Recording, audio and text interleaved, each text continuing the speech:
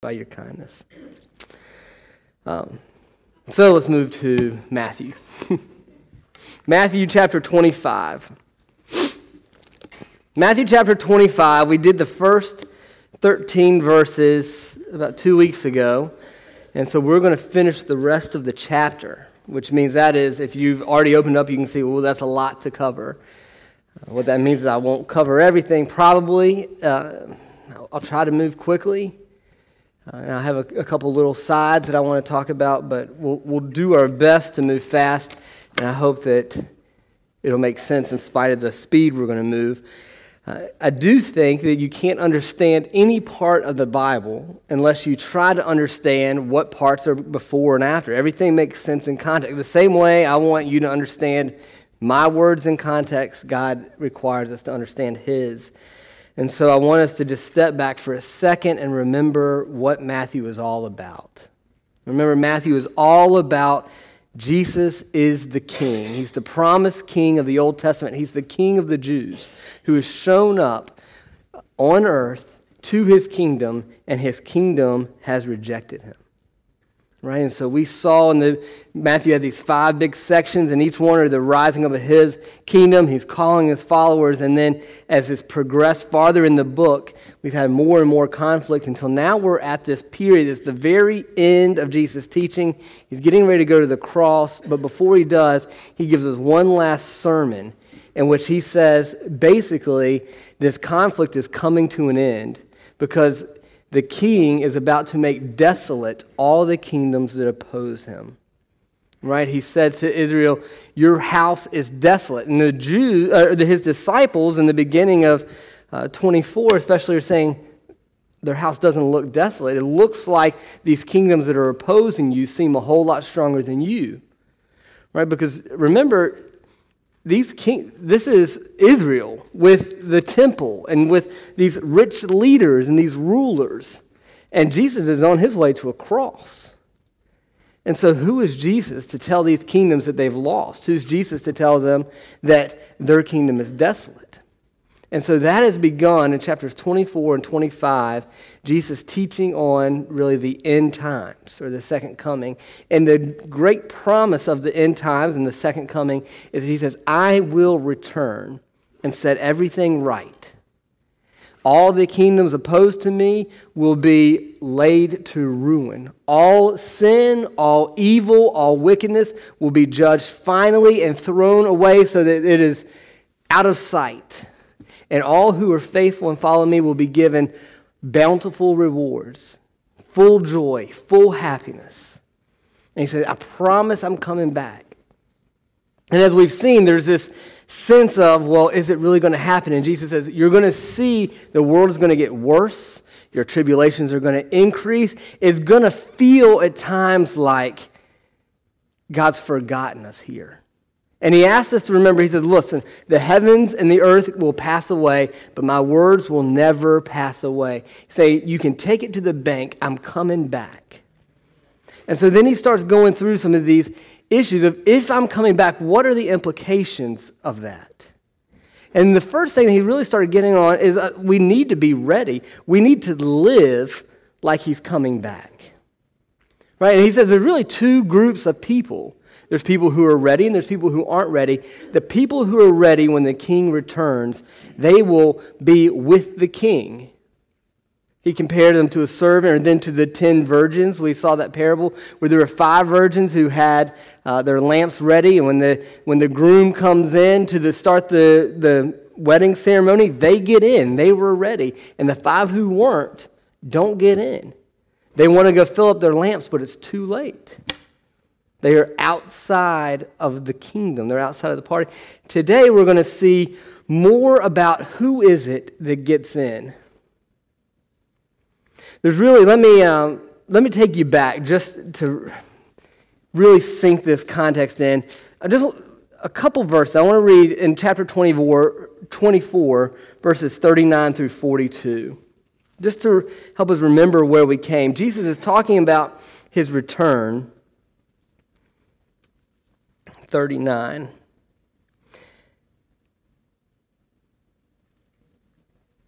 All right, so I'm really starting at the second half of 39. Jesus says, this is the way the coming of the Son of Man will be.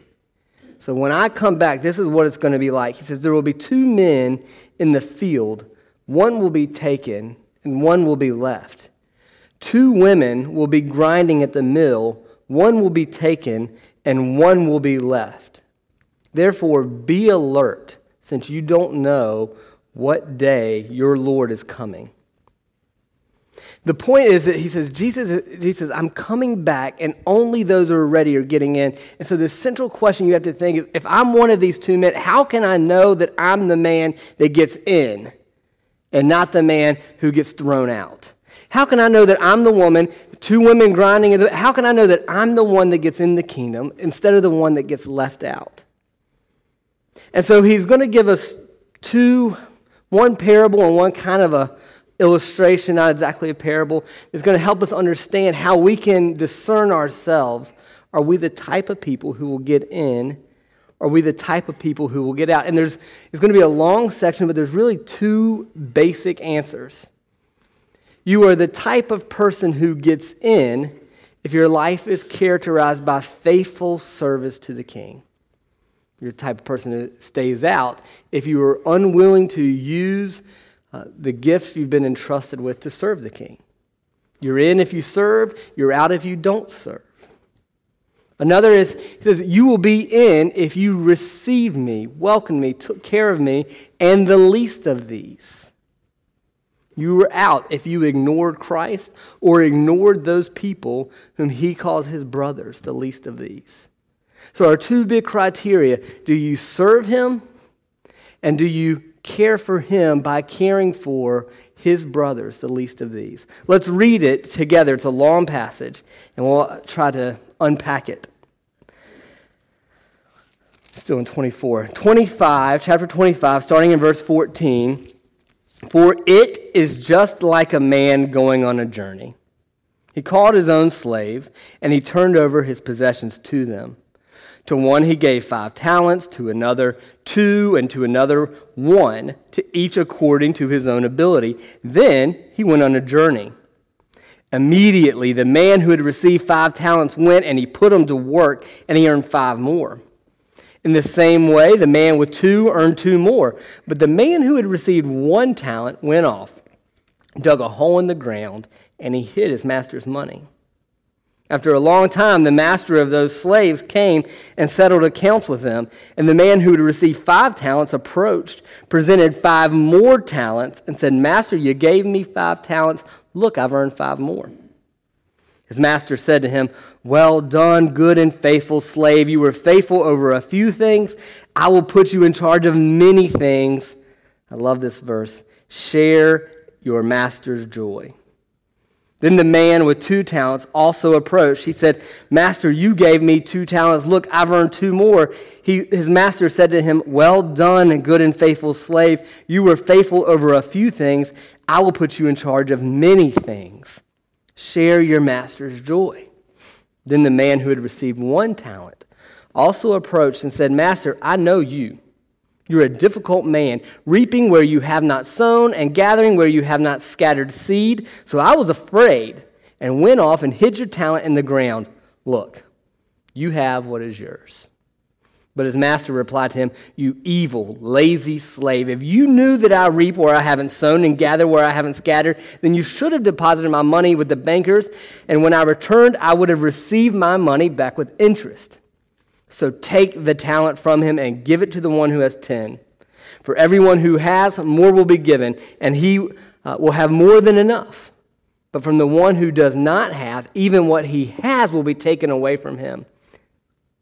And throw this good-for-nothing slave into outer darkness. In that place there will be weeping and gnashing of teeth.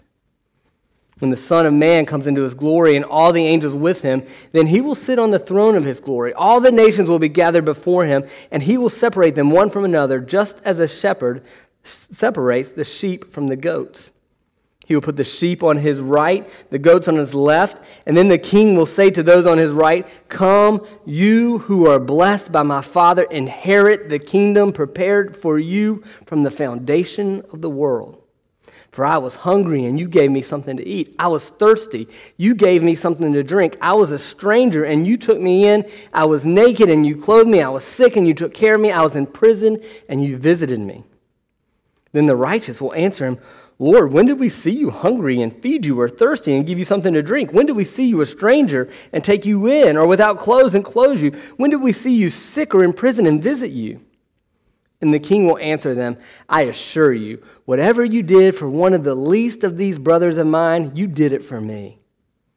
But then he will also say to those on the left, Depart from me, you who are cursed, into the eternal fire prepared for the devil and his angels. For I was hungry, and you gave me nothing to eat. I was thirsty, and you gave me nothing to drink. I was a stranger, and you did not take me in. I was naked, and you didn't clothe me, sick and in prison, and you did not take care of me.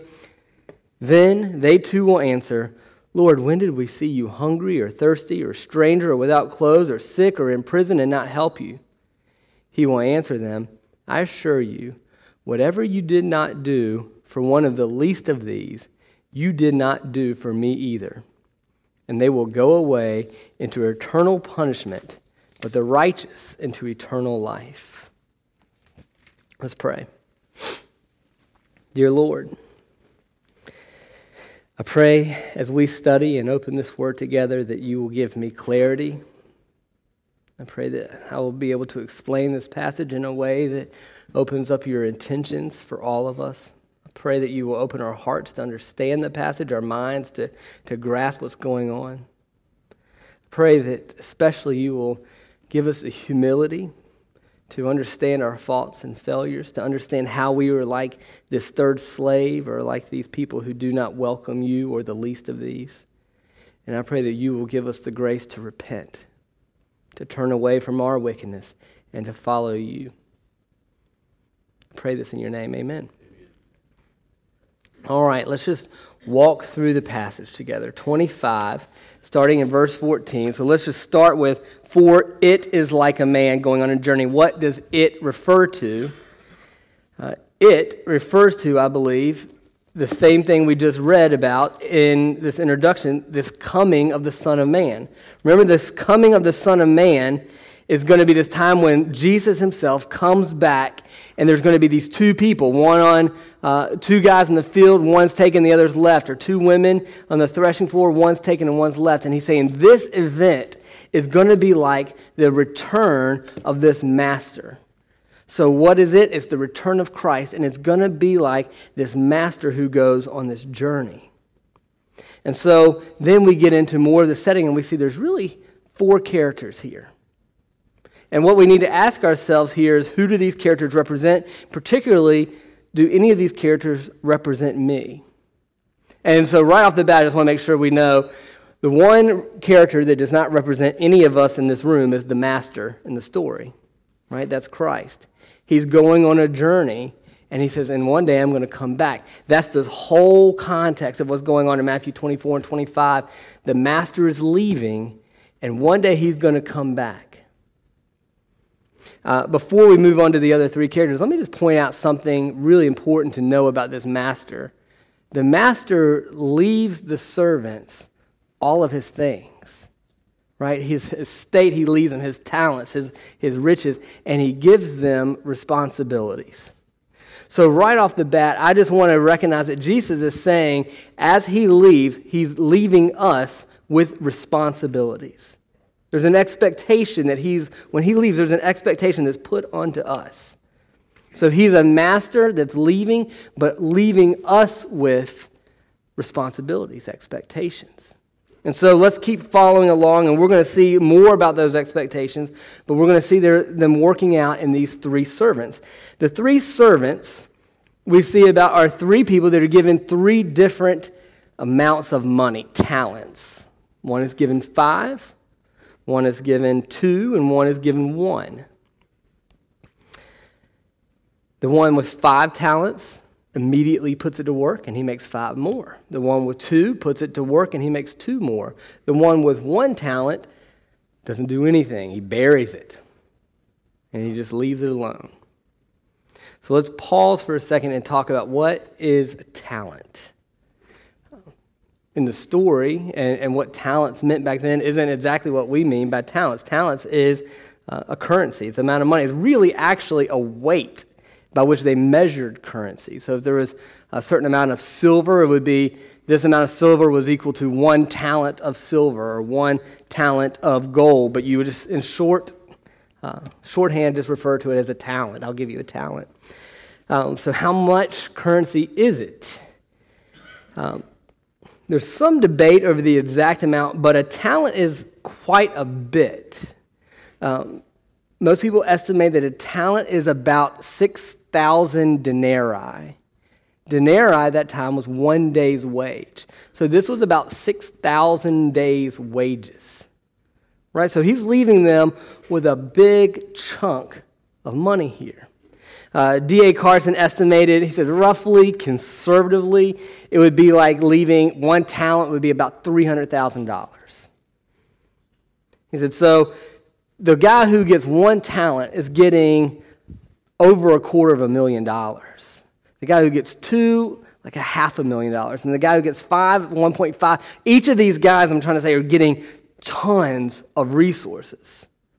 And to me, this actually kind of caught me by surprise, I guess because I always felt sad for this guy that only gets 1 talent. Right? Like, oh man, what a measly chunk of change he got. How's he going to do anything with that? And I always think, well, it takes money to make money. He didn't have any money, so what's he going to do? The point that Jesus is saying is, I've given them a ridiculous amount of money. Right? A ridiculous amount. There's no excuses here of saying, I didn't get enough. Everybody got more than enough to accomplish the task they were given. And the task they were given is to steward these resources for the joy of their master. We'll see that more later. But you and I, as we're going to translate this out, we're given talents, and we'll talk about what they are in a second. But right off the bat, I just want to point out that all of us have enough to do what God has asked us to do. Right? There's none of us here who have been shortchanged. So exactly how is this going from talents to what is being translated for what we're supposed to do? And I think talents here just refers to anything God has given us to accomplish the purposes He's given us. Right? The purpose that God has given me in my life, or Jeannie, you in your life, He's giving you everything you need and more to accomplish those purposes. I specifically think this could be referring to things like spiritual gifts. Let me flip over. If you're not, I'd say everybody here is probably somewhat familiar with the idea of spiritual gifts, but spiritual gifts talk about some of the special makeup, the skills, abilities, characteristics that God has given us. Let me read. There's a couple places you can go to read about them. Romans 12 or 1 Corinthians 12. Let me read from Romans 12. Romans 12, chapter 12, verse 6. Paul says, according to the grace given to us, we're all given different gifts. Right? So different amounts of talents or different kinds of talents. We're all given different gifts. But he talks about how we're supposed to use them. If you've been given the gift of prophecy, use it according to the standard of one's faith. If service, then you use it in service. If teaching, then you teach. If exhorting, then you exhort. Giving, you give with generosity. If your gift is leading, lead diligently. If it's showing mercy, show mercy cheerfully. The idea here is God has equipped all of us differently. But whatever your gift is, God's expectation is that you use that gift in service to Him. If it's teaching, teach in His service. If it's giving, give generously. Whatever gifts, abilities, talents, characteristics, whatever God has specially equipped you with, that is part of how God has designed you in order to serve Him. So again, let me just make sure this is clear. Talents in the story is just a term that refers to money. Talents in our lives are anything, whether it be the talent of singing or the gift of mercy or the gift of teaching or singing or whatever gifts, abilities, talents, characteristics, personality traits, whatever God has specially equipped you and I with, those are equipped to us for the purpose of serving Him in His kingdom. And the purpose, and the point here is, he doesn't give us those gifts to waste. He expects us to use them in his service. Let's look at what happens. We already saw that the first two guys use their gifts, and the master comes back, and in verse 19, there's a sort of a reckoning here. The master's been gone. It says he's been gone for a long time in 19, after a long time. Let me just pause on a long time, just for interest's sake. I think it's interesting that some people have suggested that Jesus did not realize that he would be gone for so long, right? He ascended, and now it's been 2,000 years, and people see, Jesus was mistaken. And I think this verse shows us that, at least in a parable, he's given hints. I'm talking about long-term patience, enduring. I'm talking about long-term perseverance here. And really the point of this is he wants us to be the long-term kind of people who are day in, day out, long-term persevering in service and use of our gifts. This isn't a flash-in-the-pan kind of service. This is long-term service that he's been asking. He was gone for a long time. The master comes back and he calls his servants, and the first one had 5 and he made 5. And look at what the master says to him. Well done, good and faithful slave. You were faithful over a few things. I will put you in charge of many things. Share in your master's joy. The next slave, the next servant here, had 2. He made 2, and he says the exact same thing. Well done, good and faithful slave. You were faithful over a few things. I will put you in charge of many things. Share in your master's joy. There's a couple implications I think we get right off the bat. Why is this the reward, or what's going on here? The first thing I think seems to jump out at me is God is rewarding their faithfulness, not their productiveness. Right? The guy who made 5 and the guy who made 2 get the same reward. Well done, good and faithful servant, and they both get to share in the joy of their master. In other words, Jesus is saying, I'm looking for faithful, long-term, enduring servants who use whatever they've been given. If you've been given a ton, use a ton. If you've been given a little, use a little. But I'm looking for a long-term, and I'm rewarding you based on your faithfulness, not your productiveness. Another thing that I think is really fun here is that the reward is sharing in their master's joy. We'll talk about this a little bit more, but there's an implication here that they're working for their master's joy. And I'll tell you why I think that later, but these 2 servants went out and did a task to please their master. When their master comes back and is pleased, he says, I want you to share in my pleasure. It's really interesting that as they worked for his joy, that brought them ultimately their own joy. Hold on to that. We'll see it more in a second. Let me point out one more thing. We've asked ourselves, what servant are you like? But notice these first 2 servants are really the same. They're the servants who faithfully serve and therefore share in the joy of their master. It's this third servant who's so different, because he didn't put his talents to work. He buried them. And he says to us why he did that in verse 24. The man who had received 1 talent also approached and said, Master, I know you.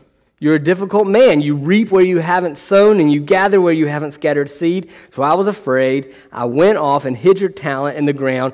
Look, you have what is yours. Let me try to unpack this excuse. What's he saying?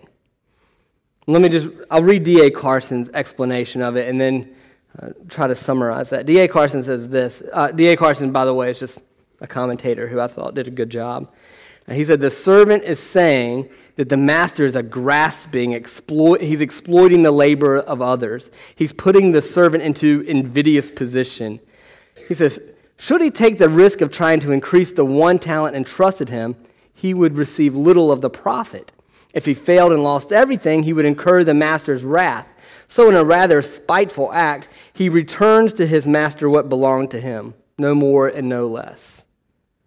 What I think D.A. Carson is saying, and I think this is what seems to be implied by the passage, I think it's true, that the servant says, I know the character of you, master, and it's one that if I worked hard for you, I'm not going to get anything out of it. You reap where you haven't sown. In other words, why should I break my back for your wealth? You're the kind of guy who takes what's not yours. I can make money with your money. You're just going to take it all anyway, so what's the point? He says, I didn't want to lose it, but I don't want to do you any special favors either, so I buried it and just take what's yours. It was almost an act of spite. And Jesus really calls him on that, right? If it's really an act of fear, you would have done the best you could to please the one you're afraid of. But that wasn't what you did. You didn't even go invest. You didn't even do the least you could to please me. What you did was an act of spite. To say, I don't care that you entrusted me with this. I don't have to do what you say. What he reveals, ultimately, is that he's not a servant of the master. He's a servant of himself.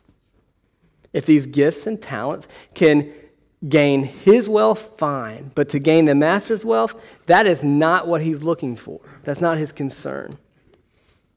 What's the penalty for not using your talents for the growth and expanse of the master's kingdom? The master replied to him in verse 26, you evil, lazy slave. If you knew that I reap where I haven't sown and gather where I haven't scattered, then you should have deposited. That's what we just read. Then he says, so take the talent, in verse 28, from him and give it to the one who has 10. For everyone who has, more will be given, and he will have more than enough. But from the one who does not have, even what he has will be taken from him, and throw this good-for-nothing slave into outer darkness. In that place there will be weeping and gnashing of teeth. There's at least two major parts of this penalty, of this punishment. The first one is the talents that he had are taken from him. I take that to mean he's out of chances. He had a chance to serve with what he was been entrusted. And when the master shows up and you haven't served, you're out of chances. It's taken from you. There's no more chance to invest. There's no more chance to make this work for you, for the master. It's gone. What you have is gone. You're out of chances. This kind of fits with this theme that's been going on with the servants before, the men who are in the field, the women, one's taken, one's gone, the virgins who try to get into the party afterwards, and now this guy whose his talents are taken from him. There's no second chance here for this guy. The resources that he had to please the master are gone. You should have done it while I was away, because now that I'm here, it's too late. The second of the punishments, the second major thing that seems like is going on, is he's cast into outer darkness, into the place where there is weeping and gnashing of teeth. And as I pondered this a little bit, I thought this seems almost like the mirror opposite of the reward of the good slaves. The good slaves are gathered into the kingdom, sharing in the joy of the master. This wicked slave is kicked out into the outer darkness, not in joy, but in weeping and gnashing of teeth. There's almost a sense of irony. All three slaves should have, you would assume, have the same idea of their master, that they were working for the master's joy, that they were working for the master's money. And when he came back, if I had 5 talents and I made 5 more, that the master has 10 talents now. Right? All three of the masters had the same, but there were 2 slaves who thought, and what a pleasure, what a joy that I could give the master 10 talents when he returns. They worked for his joy. And what they got was their own share in the master's joy. They got joy because the master had joy. But there was another slave who said, I'm working for my joy, and I don't care a rip about the master's joy. And he's cast away from the master, who is the source of joy, and is now in a place where there is no joy. There's only weeping. There's only gnashing of teeth. This sense of irony where the men who worked for the joy of their master actually got their own joy, and the man who worked only for his own joy got no joy whatsoever.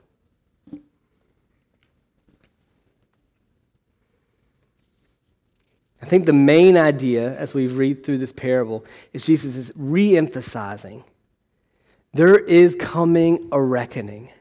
The Lord is returning, and there's only going to be two groups of people. The people who are well done, good and faithful servants, share in the joy of the master. Or depart from me, you lazy, wicked slave. You're cast into outer darkness where there's weeping and gnashing of teeth. Jesus is calling us for the same thing he's been calling throughout the rest of 24 and 25. Be ready. Be the type of person who will share in the master's joy. And now he's actually adding to us, how can you do that?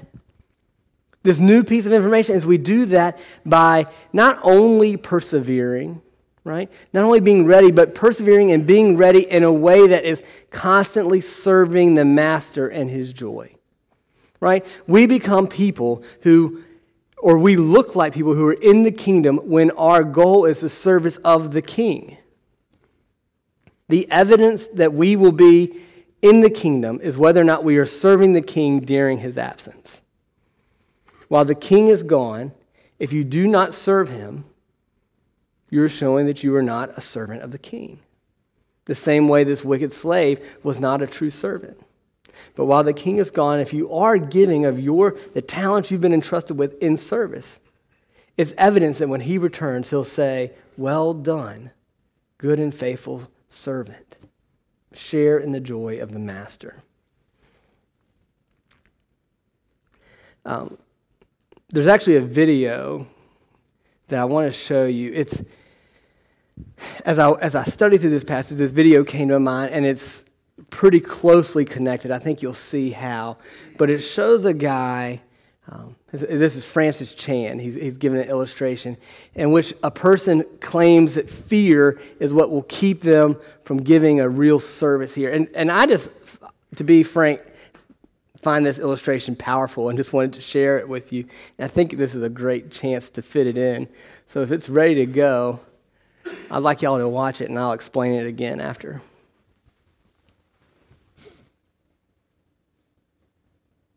It's kind of blurry just because there's not a high resolution.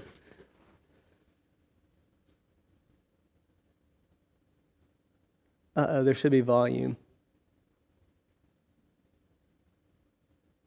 To me, and my dad remarried, and my stepmom died in a car accident when I was 9. Then my dad got married.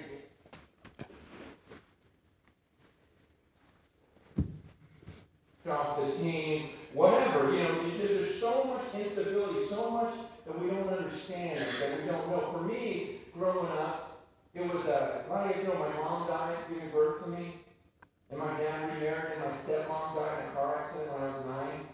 Then my dad got married again. Then my dad died of cancer when I was 12. And so I'm in junior high, my mom's dead, my stepmom's dead, my dad's dead.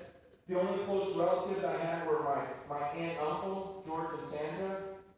And then when I was in high school, they got in a fight, and my Uncle George shot and killed my aunt, and then stuck the gun to his own head. Killed himself. So I'm 16 years old, and this is life to me, going, man, what's next? Everything seems to be falling apart, and we get a little worried, we get a little scared. And this is what Christians do, they try to serve God, but then things get a little rocky. And things get a little unstable, and so we go, okay, that was nuts. I don't want to live like that. Let me hold on. And this is your routine. This is what so many people do. They go, you know what? I'm not going to try anything crazy. I'm just going to sit here, and I'm just going to hold on. And this is what you look like. You just go, this is what people do. I'm just going to have a nice little family. We're just going to, we're just going to keep to ourselves, going to live in a gated community, I'm going to homeschool my kids, make them wear helmets everywhere. I'm going to, I'm not going to let them outside because the sun has bad rays. I'm going to, just on, and you just live your life in the safety. If I don't want to do anything crazy for God, I just want to, go to church on Sundays and maybe give like 2%, and maybe serve and help in the nursery because I feel guilty. And then you do this your whole life, and then you go your greatest prayer is like, God, you know what? I would love to die in my sleep and not even feel it, and then just go up to heaven. And so you want to die like this. Just in your sleep, right in the middle of the dream, good dream, you go to heaven and you don't even feel it, and then suddenly you wake up, you stand before the judge, and you go. Now, if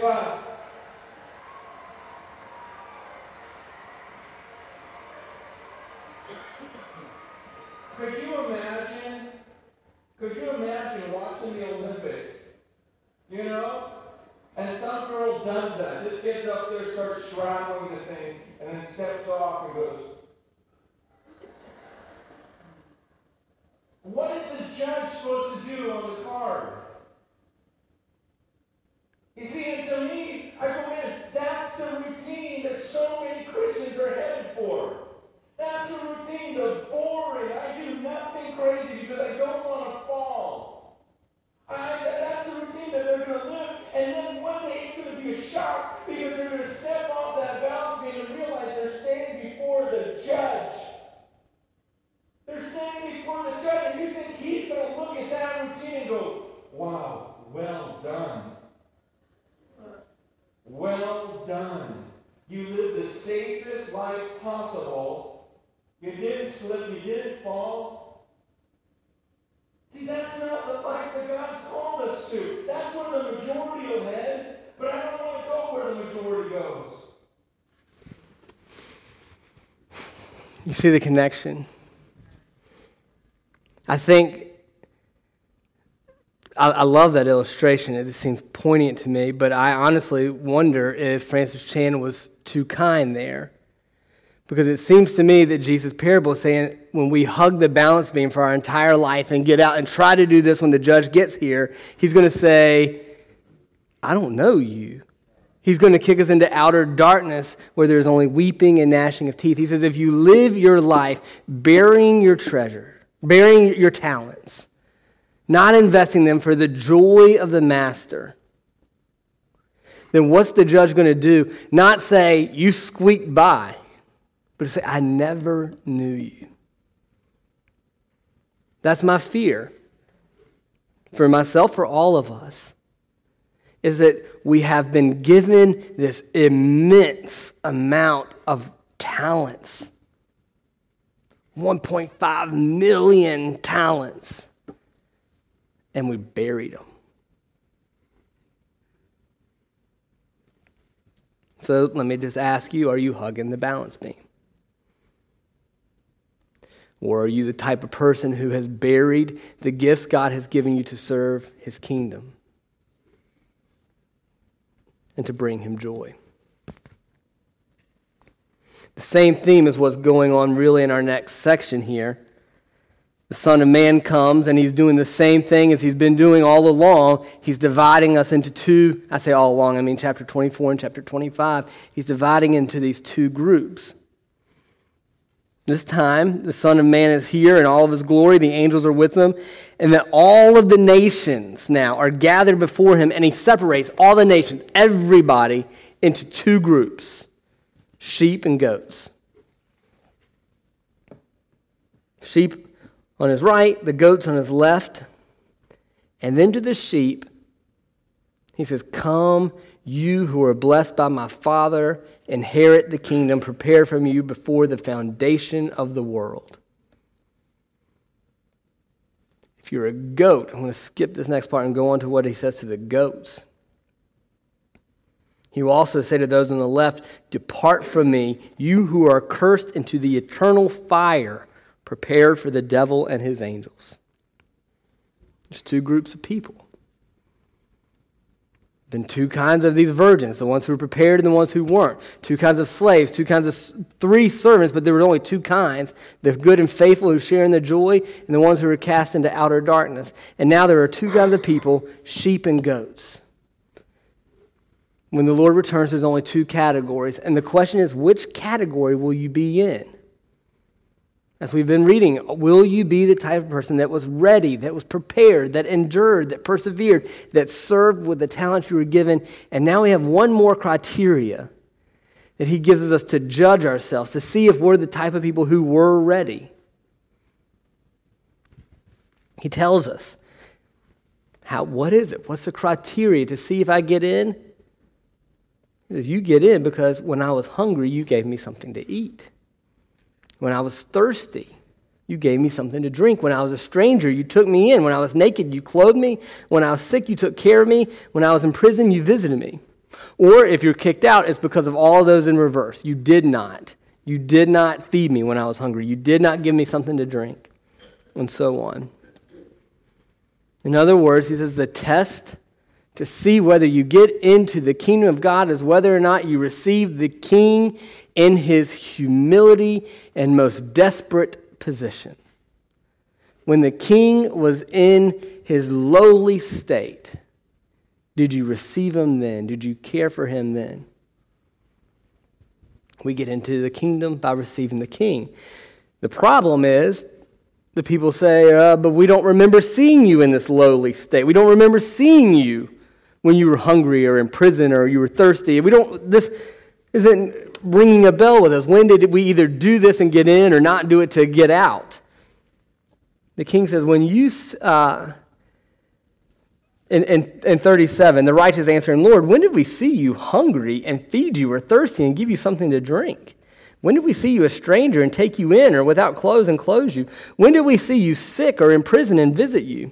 And the king will answer them, I assure you, whenever you did it for the least of these my brothers of mine, you did it for me. Then he will also say to those on the left, depart from me. Well, we've already read that part, right? So when do we see Jesus this way? It's when we see the least of his brothers, the least of these who are his brothers, and we take care of them. So who are the least of these? I think it's important for us to identify those people so we can start serving them. There is a big group of people, many scholars who just think it's anybody who is in a lowly position, anybody who's in prison, anybody who's weak, anybody who's hungry or thirsty. I do think the Bible in general tells us to watch out for the weak, anybody who's weak to help. But I don't think that's what Jesus is saying here. And the reason is because he says it's a specific group of the least of these. It's the ones who I call my brothers. Right? The least of these who are my brothers, who are in my family. That seems to limit the group to people who are believers. I'll read again from D.A. Carson. He says, the fate of the nations is decided on how they respond to Jesus' followers, who, whether missionaries or not, are charged with the spreading of the gospel and do so in the face of hunger, thirst, illness, and imprisonment. Jesus identifies himself with the fate of his followers and makes compassion for them equivalent to compassion for himself. In other words, I believe what Jesus is saying is if you cannot care for the church, you do not care for the church's groom or the church's king. If you do not care for the people in our body who are weak and suffering and imprisoned and hungry and thirsty, if that does not move you to action and compassion for them, then you cannot say that you love the king that they're serving and suffering for. On the flip side, when you are moved for them, it shows that you are moved because of who their king is. And so what I'd like to do for a second is to take a little excursus, a little confession of how I am struggling with learning to do this. And I think that our church is in a position where we need to struggle to learn to do this. And I just want to try to think out loud with you for a little bit. off the bat, I just want to say our church is one of the most benevolent, giving churches that I know of. And was it 2 weeks ago, Jeffrey presented our budget. 22% of it was given to missions. And then that doesn't include what always, the end of the year, whenever there is an overage, there's more given to that. Our church is very, very giving. And so, in a sense, I believe that we're accomplishing this. But as I've been here at Rayford Road and seen the world and how giving works, I begin to question my heart, and I believe sometimes the wisdom of how we give. And we talked about this a little bit in the deacons meeting. Jesus wants us to give kindly, freely, benevolently, but not unwisely. Let me read to you another passage from Paul. This is out of 1 Timothy chapter 5, verses 9 through 16. I'll just flip over there. 1 Timothy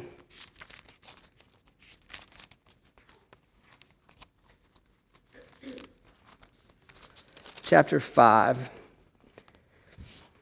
Timothy's talking about benevolence, about giving. Or this is Paul to Timothy. He says, no widow should be placed on the official support list unless she's at least 60 years old and has been the wife of one husband and is well known for good works.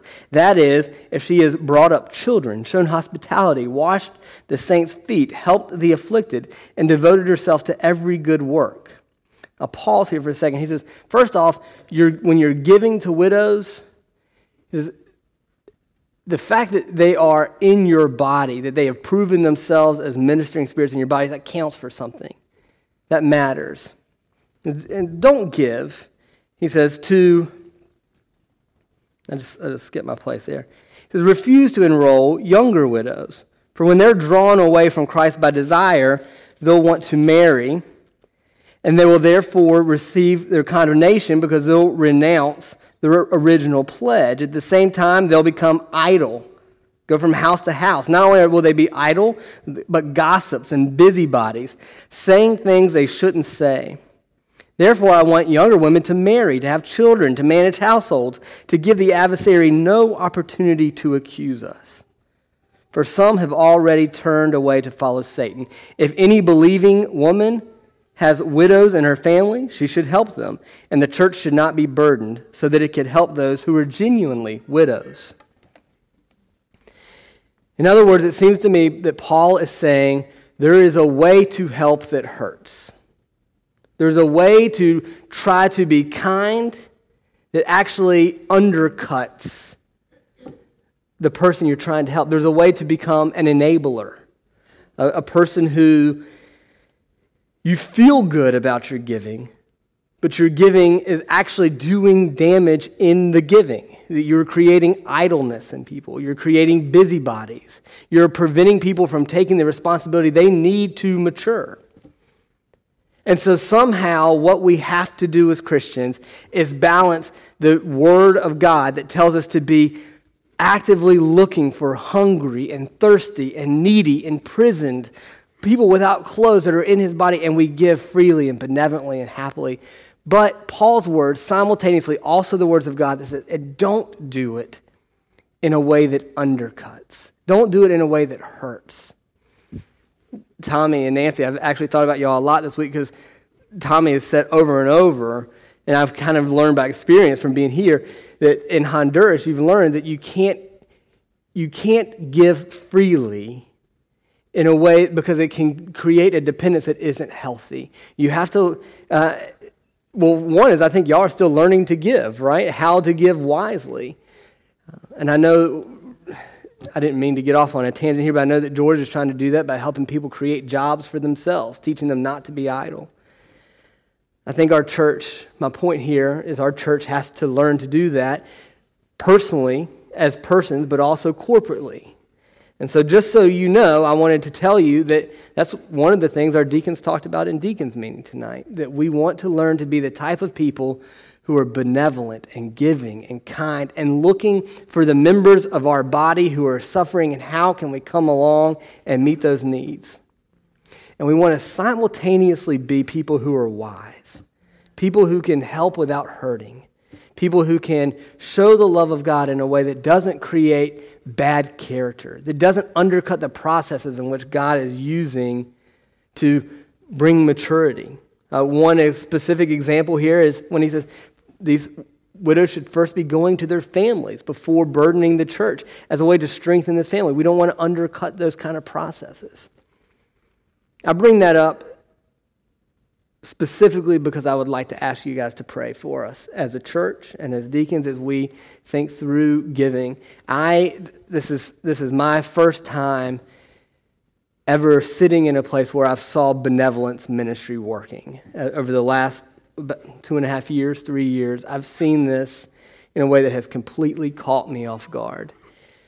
Kathy Roden gets at least one, usually more than one person a day coming to ask for money, for food, or for light bills to be paid, or rent to be paid. Every single day, that is in the face of our church. How are we going to respond to all of the needs that people are saying they have and coming to us? Some people we find out are just bold-faced lying to us. Some people aren't. Some people are coming with kids and they don't know what to do. And even still, we have to have wisdom.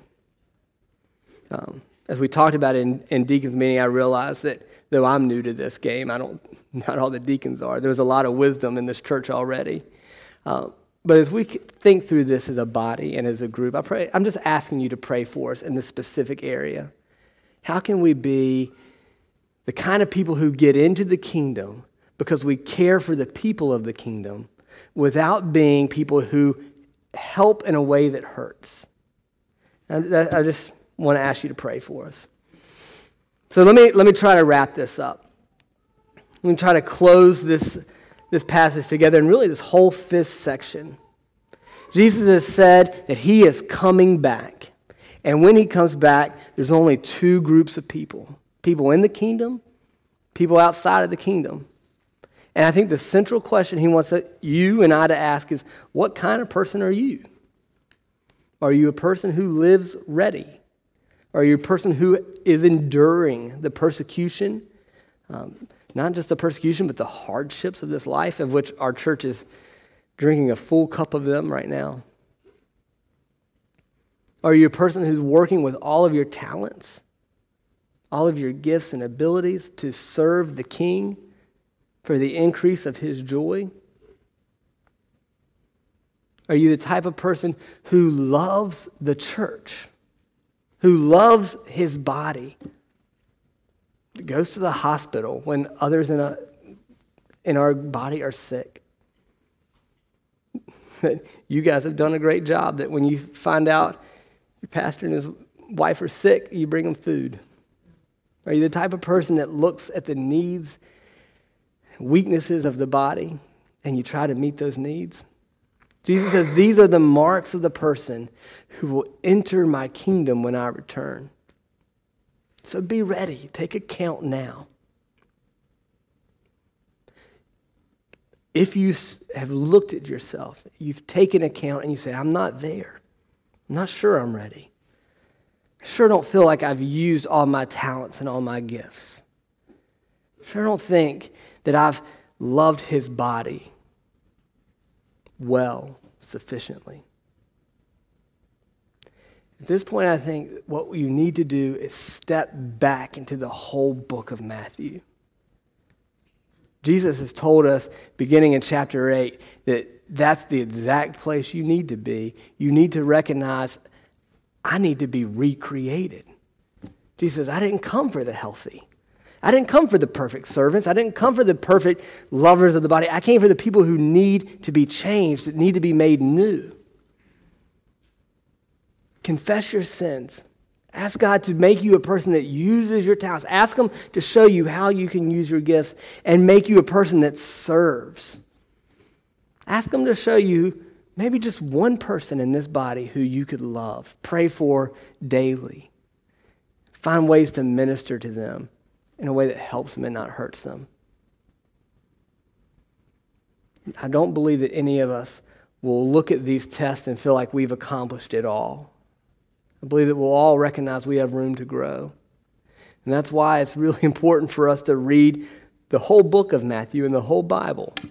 And remember that Jesus says, that's why I came. It's because I know you need me to help you do what I've called you to do. Let me pray, and the music team can lead us in response.